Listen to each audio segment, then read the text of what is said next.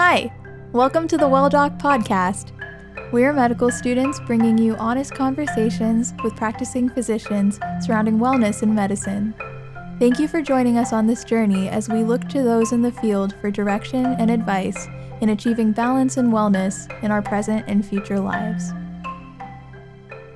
For this episode, we are being joined by Dr. Carrie Muh. Dr. Muh is the Division Chief of Pediatric Neurosurgery, Surgical Director of the Pediatric Epilepsy Program, Surgical Director of the Pediatric Neurovascular Program, and Surgical Co-Director of the Craniofacial Program at Westchester Medical Center. Join us as we learn more about why she loves pediatric neurosurgery and how she manages balancing her career along with her personal life and family. Hi, Dr. Muh. Thank you for joining us today for the Wellness Podcast. Something that we ask to kind of start off the conversation is, what are 3 good things that happened to you this week? Well, hello. Thank you for having me here. 3 good things. I got to hug and snuggle my kids almost every day this week, which, while that happens most weeks, still always makes me happy. I got a photographer and dress and stuff set for my daughter's bat mitzvah, which is a huge relief. And I had to submit photos for my son for his school memory book. So it was a good excuse to go through and look at old pictures from when he was a baby, which made me very happy. Oh, those are such wonderful, good things to mention. We all love going down memory lane. Yes. So to follow up, what does wellness mean to you? So wellness is not something that I'd ever really sort of thought about much, sort of as a thing. I mean, to me, I think it's sort of gratitude and appreciation. You know, the things that really make me happy and make me feel whole and well are really just appreciating all the amazing, wonderful things I have in my life. To kind of expand on wellness, being a neurosurgeon, having such a busy lifestyle, how do you take a deep breath, unwind? What are some of your hobbies? How do you relax? So since I work a lot and have kids, I don't really have a lot of sort of time for outside hobbies that take up a lot of time. You know, if I'm feeling stressed at work, I come home and spend time with my kids, and that really helps me relax and de-stress a lot, just to hear about their day, hear about their friends. Once they're asleep and I need time to sort of myself, I read a lot. I love reading whenever I get a chance. Sometimes if it's late at night and I can't sleep, I'll paint. I'm not like a good artist or anything, but, you know, sort of just paint for fun, just to clear my mind of anything stressful. I love listening to music. On weekends with the kids, we'll sometimes blare the music in the kitchen and dance around the kitchen and just sort of have fun. You know, I can't really do hobbies that involve a huge amount of time, but things that I can do on my own are very relaxing. So being a neurosurgeon, going through residency and tackling medical school, how was it starting a family, finding the right time to do that? I think a lot of students really get worried about that aspect moving forward. Definitely. And there's never a good time, but I think that's true no matter what career you're in. Whether you're in any field, you're going to have a difficult time finding sort of a convenient time to have kids. To me, it really was when my husband and I sort of said, I'm getting older and we really feel like we want to have children and I don't want to miss the opportunity. And there's never really a good time, but to me, the most important thing is having a supportive partner, whether that's, for me, my husband, whether that's, a spouse, some other family member, partner, person who's really going to be there and supportive of you, because it's very difficult to do it as a single parent neurosurgeon. But with my husband, it's been fabulous. We had our first child when I was a PGY6. A 6-year resident, our second at the end of fellowship, and our third when I was a junior attending. And none of them were easy, but they were all completely worth it. And you can have a family and be a surgeon. You just have to, work hard to balance your time. And you may not have a lot of time for things like sleep or hanging out with friends outside of your kids, but I still have tons of enjoyable time, with my kids and with my husband. And a lot of my kids' friends have parents who I love hanging out with. So I can sort of socialize with the parents while the kids are having a play date. So I still get a chance to see friends and hang out. It's just not as much time as I would if I didn't work such hours. What sort of obstacles did you face when you were trying to balance life outside of work? Whether that meant starting your family. You mentioned that obviously was very difficult, but what were some of the challenges that you faced and how did you overcome them? So the sort of physical challenge was that I didn't start trying to have kids till I was in my mid-30s. And so I ended up needing IVF for my daughter. And that was not easy while being a resident, getting all the medications and, all the problems that come with it. Obviously with IVF and with infertility, there's a lot of other issues. I had an ectopic and a miscarriage and all those kinds of things that happen when you're trying to get pregnant and not having an easy time. And so those were sort of the physical obstacles, but we knew that the end would be worth it. And being able to be a mom meant a lot to me. I really knew I wanted a child. And so it was worth going through the extra fatigue and the extra shots and all of that. And then once we had my little girl, my body kind of fixed itself and I had the next 2 kids without needing IVF. And that was sort of the first obstacle, was just the physical part of being able to have a child. And it meant that it was difficult to time it. We'd been thinking in our mind, if I have a baby at the beginning of research year, it'd be so convenient, and of course my body didn't feel like listening to that plan. But with, my husband and family support, we were able to overcome that. And I've always been one of these sort of determined people, like I think a lot of surgeons are, that once we make our mind up to something, we're going to do it no matter what the obstacles are. And fortunately, with great doctors and support, I was able to do that. In terms of being a resident and having kids, it takes time and effort, but so does everything in residency or anything in the world that you really care about. You have to put time and effort into it. So anything else. This mattered a lot to me. So I was going to put the time and effort in that was needed. There certainly wasn't a lot of sleep, but I'm fortunate that my body can survive and be happy without a lot of sleep. And I had my incredible support from my husband. And then, of course, we needed to hire a nanny. So when my baby was born, we were able to hire a nanny. And so I went back to work when she was about 4 weeks old. And that way we had, someone who I knew, and I'd gotten to know her for a couple months before she came and trust her and know that, she would be good to my baby girl when I was at work. To kind of shift gears a little, I want to talk a little bit more about you being a woman in the field of neurosurgery, which a lot of us know tends to be very male dominated. Some question that a lot of medical students have is, have you ever faced the toxic surgery stereotype? And if you have, we would love to hear a little bit more about your experience. So I've been lucky that I haven't faced very much of it. There definitely have been individual comments now and then. I know when I was interviewing for neurosurgery residency, there was only one other woman who I ran into a lot on the neurosurgery interview trail. This was a long time ago. And at one of the interviews, I won't say which hospital, at one of the interviews, one of the older sort of private practice surgeons who works with the group came wandering around the interview room and looking at all of the candidates. And I was the only woman there at the time. And he came up to me and he goes, "What are you doing here?" And I'm like, "I'm interviewing for neurosurgery." And I was, of course, a med student, so I was far too shy to say the things I would say nowadays. And he looks at me and he goes, "No one's ever going to take you seriously. You're too pretty to be a neurosurgeon." And I don't mean that in a good way. Even if you don't have a pink stethoscope, no one's ever going to think you're their doctor. And I just sort of looked at him and said, "I don't plan to have a pink stethoscope, sir. And I think I can convince them that I can be a good surgeon." And he just sort of wandered away. And it was funny because a few minutes after that, I was interviewing with the chair of the program, who made a comment that they can't keep women in the program and he doesn't know why. And I kept thinking, have you met the guy down the hall? But that was good that he approached me at the interview because I knew right away not to rank that place. So, I've been lucky that there have been very few of those kinds of comments. Most of the time when you get comments, it's not intended to be insulting. It's patients who make a comment, after I've talked to them for half an hour about the surgery and the risks and everything I'm going to do. And they're like, "So when are we going to meet the doctor?" It's those kinds of not intentionally insulting, just a little oblivious kinds of comments. And those I don't let get to me because I know the person didn't mean it insulting. All of us have biases we come into things with, and you have to realize it's not intentional most of the time. And I don't think I've really had to face a lot of the intentional toxicity that I was worried I was going to have to face, that the stereotypes talk about. The work environments I've been in have been very supportive. In med school, I had fabulous neurosurgeons to look up to. The neurosurgery lab I worked in, the brain tumor lab I worked in at Columbia was very supportive.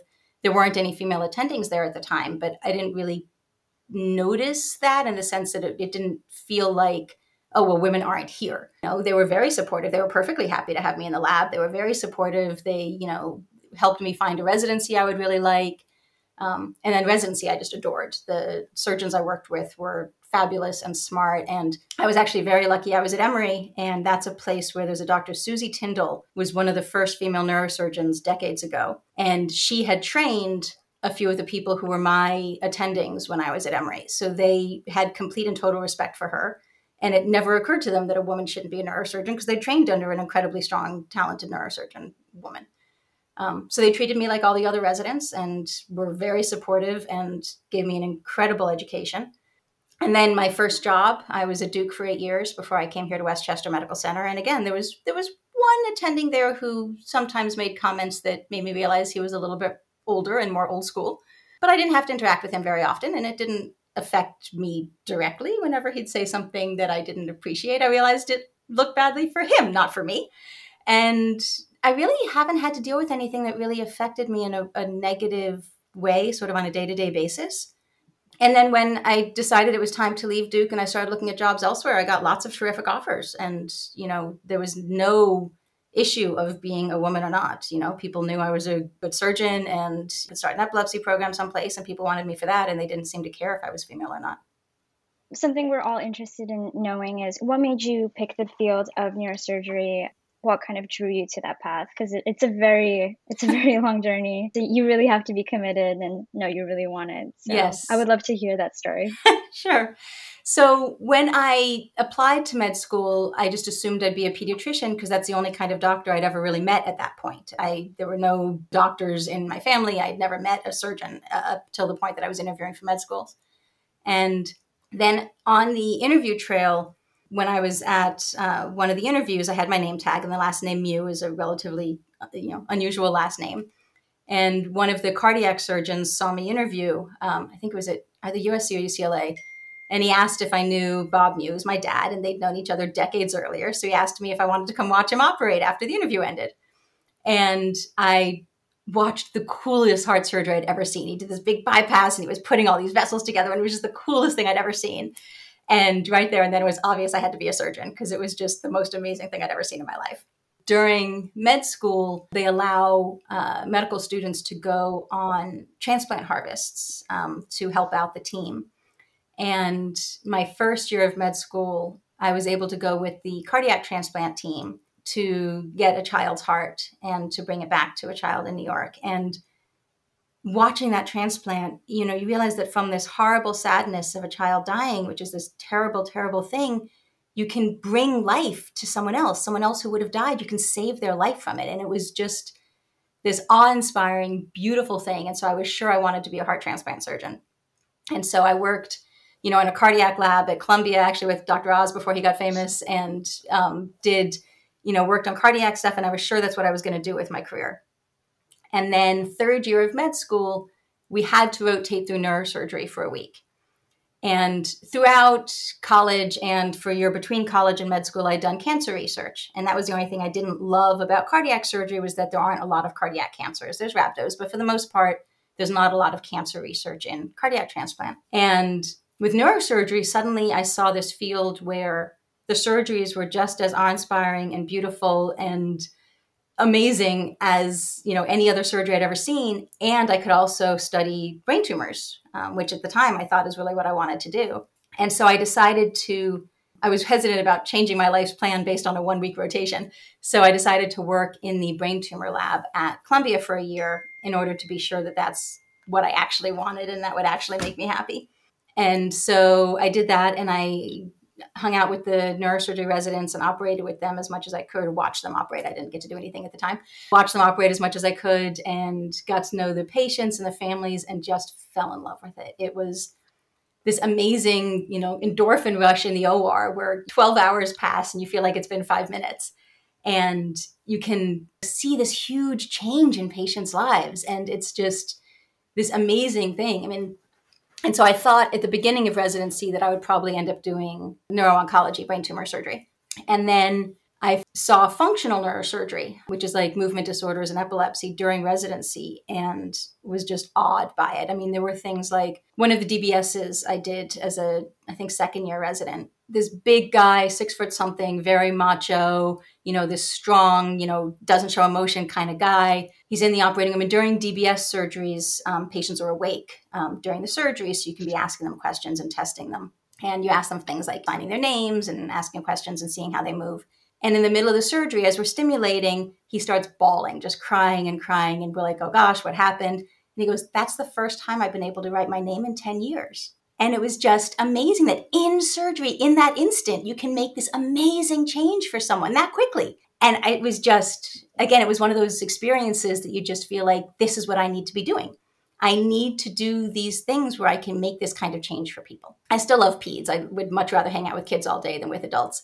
And so I do peds epilepsy surgery for the most part, which is sort of peds functional surgery, where you try to treat seizures. And I do all sorts of peds neurosurgery too, Chiari's and brain tumors and things. But there are so much about the field that is just awe-inspiring on a daily basis. I mean, the kids you can help, the kids you can fix their quality of life, you can give them 80 years of, better life than you otherwise would have had. And it's something that every day reminds me I picked the right specialty.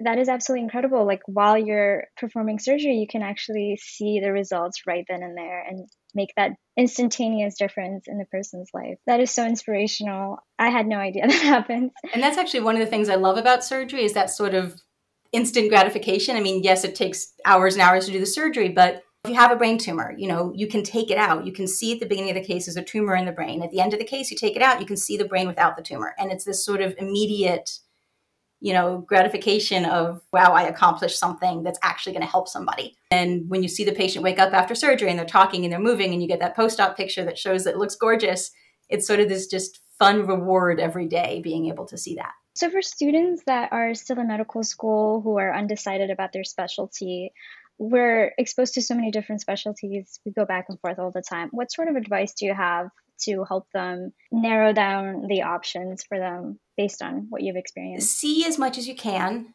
Spend time with doctors and fields that interest you, and really listen to what feels right for you, not what you think people's expectations are or what your preconceived notions were. I had never expected to go into a surgical field or neurosurgery when I was thinking about med school. And even the first couple of years of med school, neurosurgery didn't occur to me because I sort of had this stereotype in my head of the TV show neurosurgeon, the, old white guy who's mean and all that kind of stuff. And it's not like that. The preconceived notions of stereotypes aren't real. And even if they are for some people, they certainly don't have to be for everyone. Really do what feels right for you. There are some people who love being in the operating room all day and some people who hate it. And an hour into the case, they're exhausted and hot and tired and want to sit down, in which case surgery is not for you. If you're someone who needs 8 hours of sleep a night, don't be a trauma surgeon. There are certain things you can look at the lifestyle and realize this is or isn't going to make me happy. Even if everyone in your family is in a certain specialty and expects you to go into that specialty, only do it if it's really what excites you. If you're going to get up in the middle of the night, Friday night, I had to, go in at midnight and leave my family, go into the hospital, take care of a kid. If I didn't love what I was doing and know that I was actually helping that child and saving that family, I wouldn't want to go in and do that at midnight when I could be home in bed or snuggling my kids. So in any field of medicine, you're going to get calls at night. You're going to get calls at times when it's not convenient. So if you don't love what you do, you're going to be miserable and resent it. I mean, yeah, there are times I'm exhausted and times I don't want to get out of bed, or times when I really wish the operating room would start at 9 a.m. instead of 7. But I love what I do enough that it's worth it, And so, really listen to what calls to you when you're picking your field and your specialty. And you can change your mind. It's okay. I mean, I started off doing general peds neurosurgery thinking I was going to do tumors and then fell in love with epilepsy. So you can make tweaks. And I know people, even after they started a year of residency, one of the residents I trained with had done a year or 2 of ENT. And while he was on ENT rotations, realized he loved the cases he did with the neurosurgeons and he switched to neurosurgery.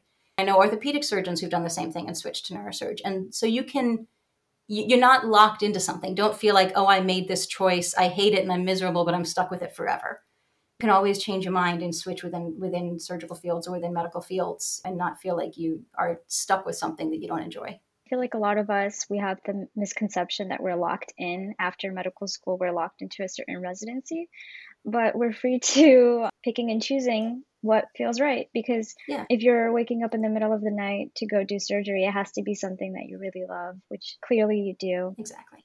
And it's not easy to switch, but it's definitely doable. And if you're in something and you realize it's the wrong choice, put the effort in, talk to people, get people to help you, and you'll be able to switch if you need to. It's such a long-term commitment. You have to make sure you can do it for a very long time. So you have to make sure you love it. Yeah. So speaking of epilepsy and pediatric neurosurgery, I do want to talk about the difficulties of treating pediatric patients in such a space because they're dealing with life-threatening conditions. Can you talk a little bit about some of the difficult cases that you've experienced, how you've overcome that mentally, and also, whenever you're ready, like the good cases, the most rewarding and inspiring ones? So I think it's important to recognize that you can't save everyone. There are some patients who are going to come in a condition that's simply not compatible with life. That's something you simply cannot save, and that it's not your fault if you can't save them. I very vividly remember, some of the kids who've come in after bad car accidents. Little girl, kindergartner, first day of kindergarten, she saw her dad park across the street, and she went running across the street to tell her daddy what her first day of kindergarten was like, and was hit by a car. And he just kept shouting her name in the emergency room and in the hospital, because he kept imagining her running towards him, and he couldn't get to her in time. And there was nothing we could physically do to help her. And so at that point, what you have to do is be there for the family. You have to make sure the family knows that you care about them, you care about their child, that, you would do anything in the world to help their child, that if anything could be done, you're doing it, so that they don't feel like someone gave up on their baby at the end. You have to make sure they know that they and their child were cared about and loved, and that they didn't fail their child. They didn't miss something. They didn't wait too long to bring them. They didn't bring them to the wrong place. They didn't do anything. You have to let them know that anything possible that could have been done was being done, and that their child was cared about, and to try to give them as peaceful and loving an end as possible. And obviously with a young child, that's difficult. That's painful. It hurts all of us. There are some of those kids I'm going to remember forever. But I feel like you can still give something to the family by letting them know you cared. It wasn't just that they came in and they were a number and you wrote them off. It was, you examined, you checked, you talked to other people, you did absolutely anything and everything you could. And then when there was nothing else to do, you gave support and love to the family. And you take part of that home. In the sense that 12-year-old was still in a booster seat until earlier this year. My 10-year-old just got out of the high back booster, but is still in a booster seat. And my 8-year-old staying in the high back booster until he absolutely does not fit. So you take some of those things away to try to get some control. I know I can't control everything, but I've also told my kids there's no way they're sitting in the front seat of my car until they're like driving, and that they will never, ever cross the street except at crosswalks after looking both ways, holding the hand of someone taller than them. But you also know that you can't control everything, and there are some kids I simply can't fix. And so you just have to let the family know you love them and care about them. There's been a couple brain tumor kids. There was one little baby who had this horrible brain tumor. His parents had done IVF for almost a decade to have him. They finally had him, their one baby, their miracle baby. And at a few months old, he had a giant brain tumor that was not salvageable. We operated multiple times. He had every treatment that doctors know how to give, and he still passed. And being able to be there with his mom, who I developed a strong relationship with, for the months that he was ill, and making sure that she knew that we loved him and we cared about her and the family. And so she knew she had support and care. I think that's just as important for the babies who are really sick. Even if you can't physically fix them, you can at least let the family know that emotionally people cared about their baby. It's really beautiful that you're there for the patient, the child, as well as the family. So the whole family is your patient. Oh, yeah. Basically. Yeah. For all my kids, the family, that's one of the things I love about peds, is you really sort of get to know the whole family. And even the good ones, the good stories I love. I have so many of my amazing kids who've done so well. One of the epilepsy. I love how cheerful you get. I could really tell you love what you do. I love my kids. I love their patients. Some of them are so cute. There was this one little baby who was a little over a year old when we met him, and he'd been seizing every day since he was about 6 weeks old. And his development was delayed, obviously, because he was seizing every day. And so he couldn't really, walk. He was a little over a year. He couldn't walk yet. He could barely stand. He wasn't really talking. And we did a couple surgeries, one where you put electrodes in to figure out where the seizures are coming from. And then one where you go in and take out the area that's causing the seizures. And he did really well. And they came back to my clinic, I guess for about the 3-month post-op visit. And his mom was giving me a huge hug and crying, saying, he'd been seizure-free since surgery. And this is the life they had hoped for their baby when they had him. He was walking now. He was learning to talk. They knew he was going to be able to develop. They could go to restaurants now. They could go out. He was going to be able to go to school now. This was, every parent has hopes, for their child before the child's born and for the first few months. And at about 6 weeks old, their hopes sort of got ruined that their baby wasn't going to be able to have the healthy, typical life they wanted him to have. And now, a few months after surgery, suddenly they were optimistic and hopeful and thrilled that their baby was going to be able to have that. Every parent wants to give their kid a good, happy life. And it's so stressful for parents whose kids have epilepsy that they feel like they can't give that to their child. And so to be able to stop his seizures meant that they could give that to him. They could give him the happy, typical go to school, learn how to walk and talk and drive and go to prom and do all those things that you can't do if you can't walk and talk. And so being able, that's why I love epilepsy on little kids, if you fix them when they're really young, because they can get that development back. A lot of them, not always, but a lot of them can get that development back. Once someone's past puberty, it's harder to get a lot of the development that they never got. And so being able to treat kids when they're young, obviously not all of them. Some of them have really severe genetic issues or other things that you really can't fix a lot of that. But a lot of those kids, if you can stop their seizures, they really can make huge developmental improvements, which is just so rewarding to be able to see over time. And then there's been a bunch of other kids, kids with brain tumors. It's the opposite. It's not that the family's accustomed to their child being sick. It's that they're accustomed to their child being perfectly normal and well. And then suddenly they're hit with this sledgehammer of, oh my God, my child has a brain tumor. And suddenly it's this horrible fear of your perfectly healthy, amazing, wonderful child suddenly has a brain tumor and is never going to be normal again. And you're terrified of that. So being able to take out their tumor and see them do well after surgery and show them the post-op MRI that shows, with the blob and without the blob, and how much, how exciting it is to not have that in their child anymore. And yeah, they may still need chemo or radiation potentially, or they may need other treatments or at least get MRIs forever. But now you sort of have allowed the family to sort of come back together again with this optimism for the future, which to me, that's so important, is to try to give families hope for the future.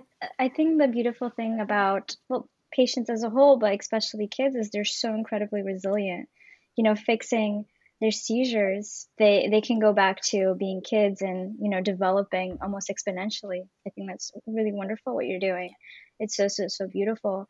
And I think sometimes when something happens with their kids, parents, I think, partly blame themselves for whatever might have happened, even though they don't have any control over that. Yeah. So you're kind of giving them back that hope and alleviating the fact that they did something wrong. So absolutely incredible. And that's an important point, especially for the tiny babies who come in, is really having to reassure, usually the mom especially, that it's not her fault. Even kids are born with spina bifida and things that are congenital, moms very often want to blame themselves. I had a glass of wine before I knew I was pregnant, or I went in a hot tub at one point when I was a month pregnant, and there are studies that show that heat can increase the risk, or I had a cold. If I hadn't gone to that party and gotten that cold and gotten sick, maybe my baby wouldn't have. And they're going to have these voices in their head. And so you really have to reassure them this is not their fault. You can be the absolutely, best possible pregnant woman or mom or dad or anyone and follow all the medical guidelines, and your child can still get sick. And so it's not someone's fault. And that's a lot of sort of important to reassure parents, especially of young babies, that they didn't do anything wrong. You briefly mentioned it. I wanted to kind of know a little more. What specifically led you to treating epilepsy? The patients, really seeing the kids. The surgeries are really fun. I love the engineering side and the technical side of all the different toys and tools that we get to use in the operating room. And in functional neurosurgery, there's all these very cool neurostimulators that you can use. If you can't take out the area of the brain that's causing seizures, you can actually put a stimulator into that section of the brain to try to slow down, decrease seizures. There are very cool robots that we use in surgery to place the electrodes. Laser ablation is this awesome little very thin laser fiber you can feed in under MRI guidance to burn the area where the seizures are coming from, or sometimes for tumors to burn the tumor instead of having to do an open surgery. So the technical aspects of the surgery are just fun. And I love the patients. I love the families. I love being able to watch these kids grow up.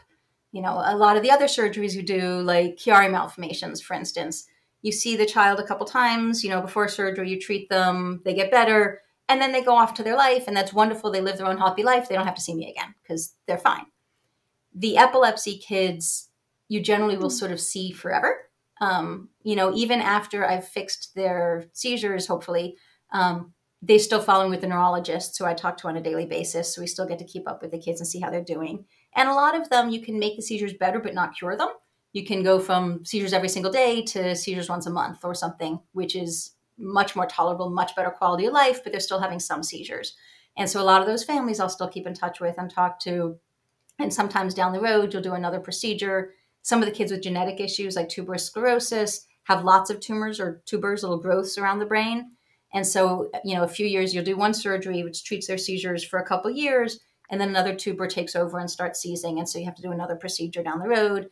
And so a lot of the families you sort of get to know and watch them grow up and see them change over time. And I don't know, I like that dynamic. I like being with the families and watching the kids grow up and getting to do the really fun surgeries. That's so interesting. I feel like a lot of us don't immediately think of surgery as longitudinal care. We think, we treat patients, we make them better, and then we don't see them again.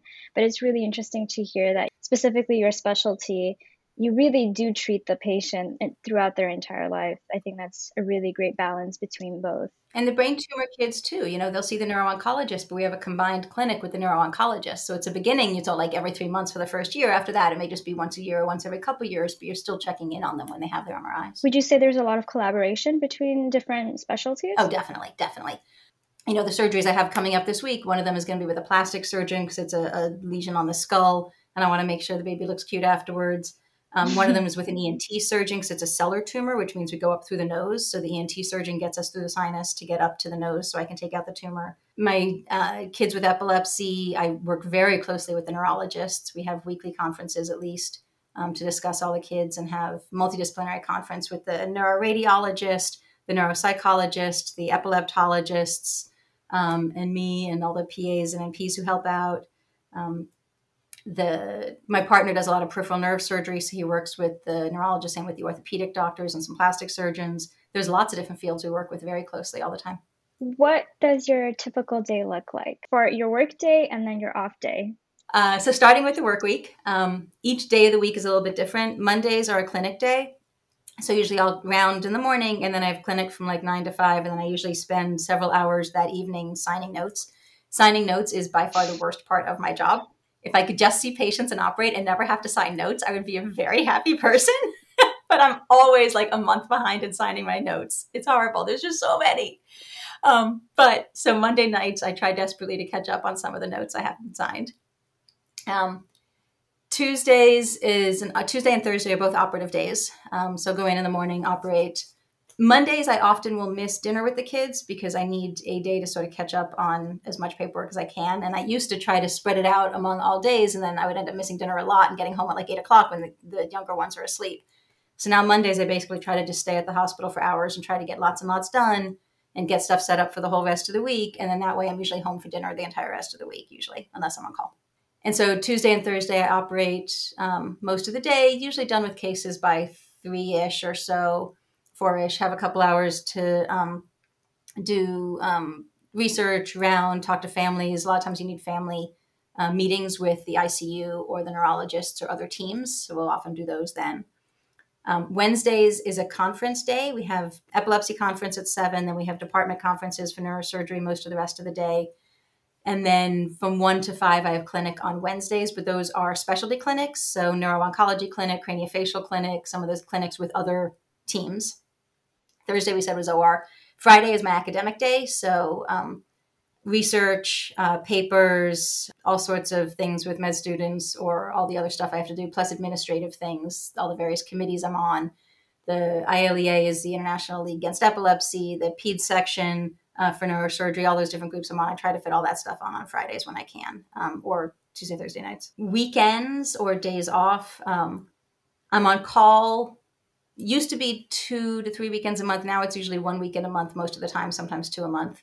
And those weekends, usually I'm in and out of the hospital a lot. But the other weekends that I'm not on call, I'll go in and round for an hour or so just to see my post-ops or my families, but try not to spend the whole day there. And then come home and spend the time with my kids. Saturdays, Before the pandemic, we used to go to synagogue a lot Saturday mornings. Now we don't really go as much.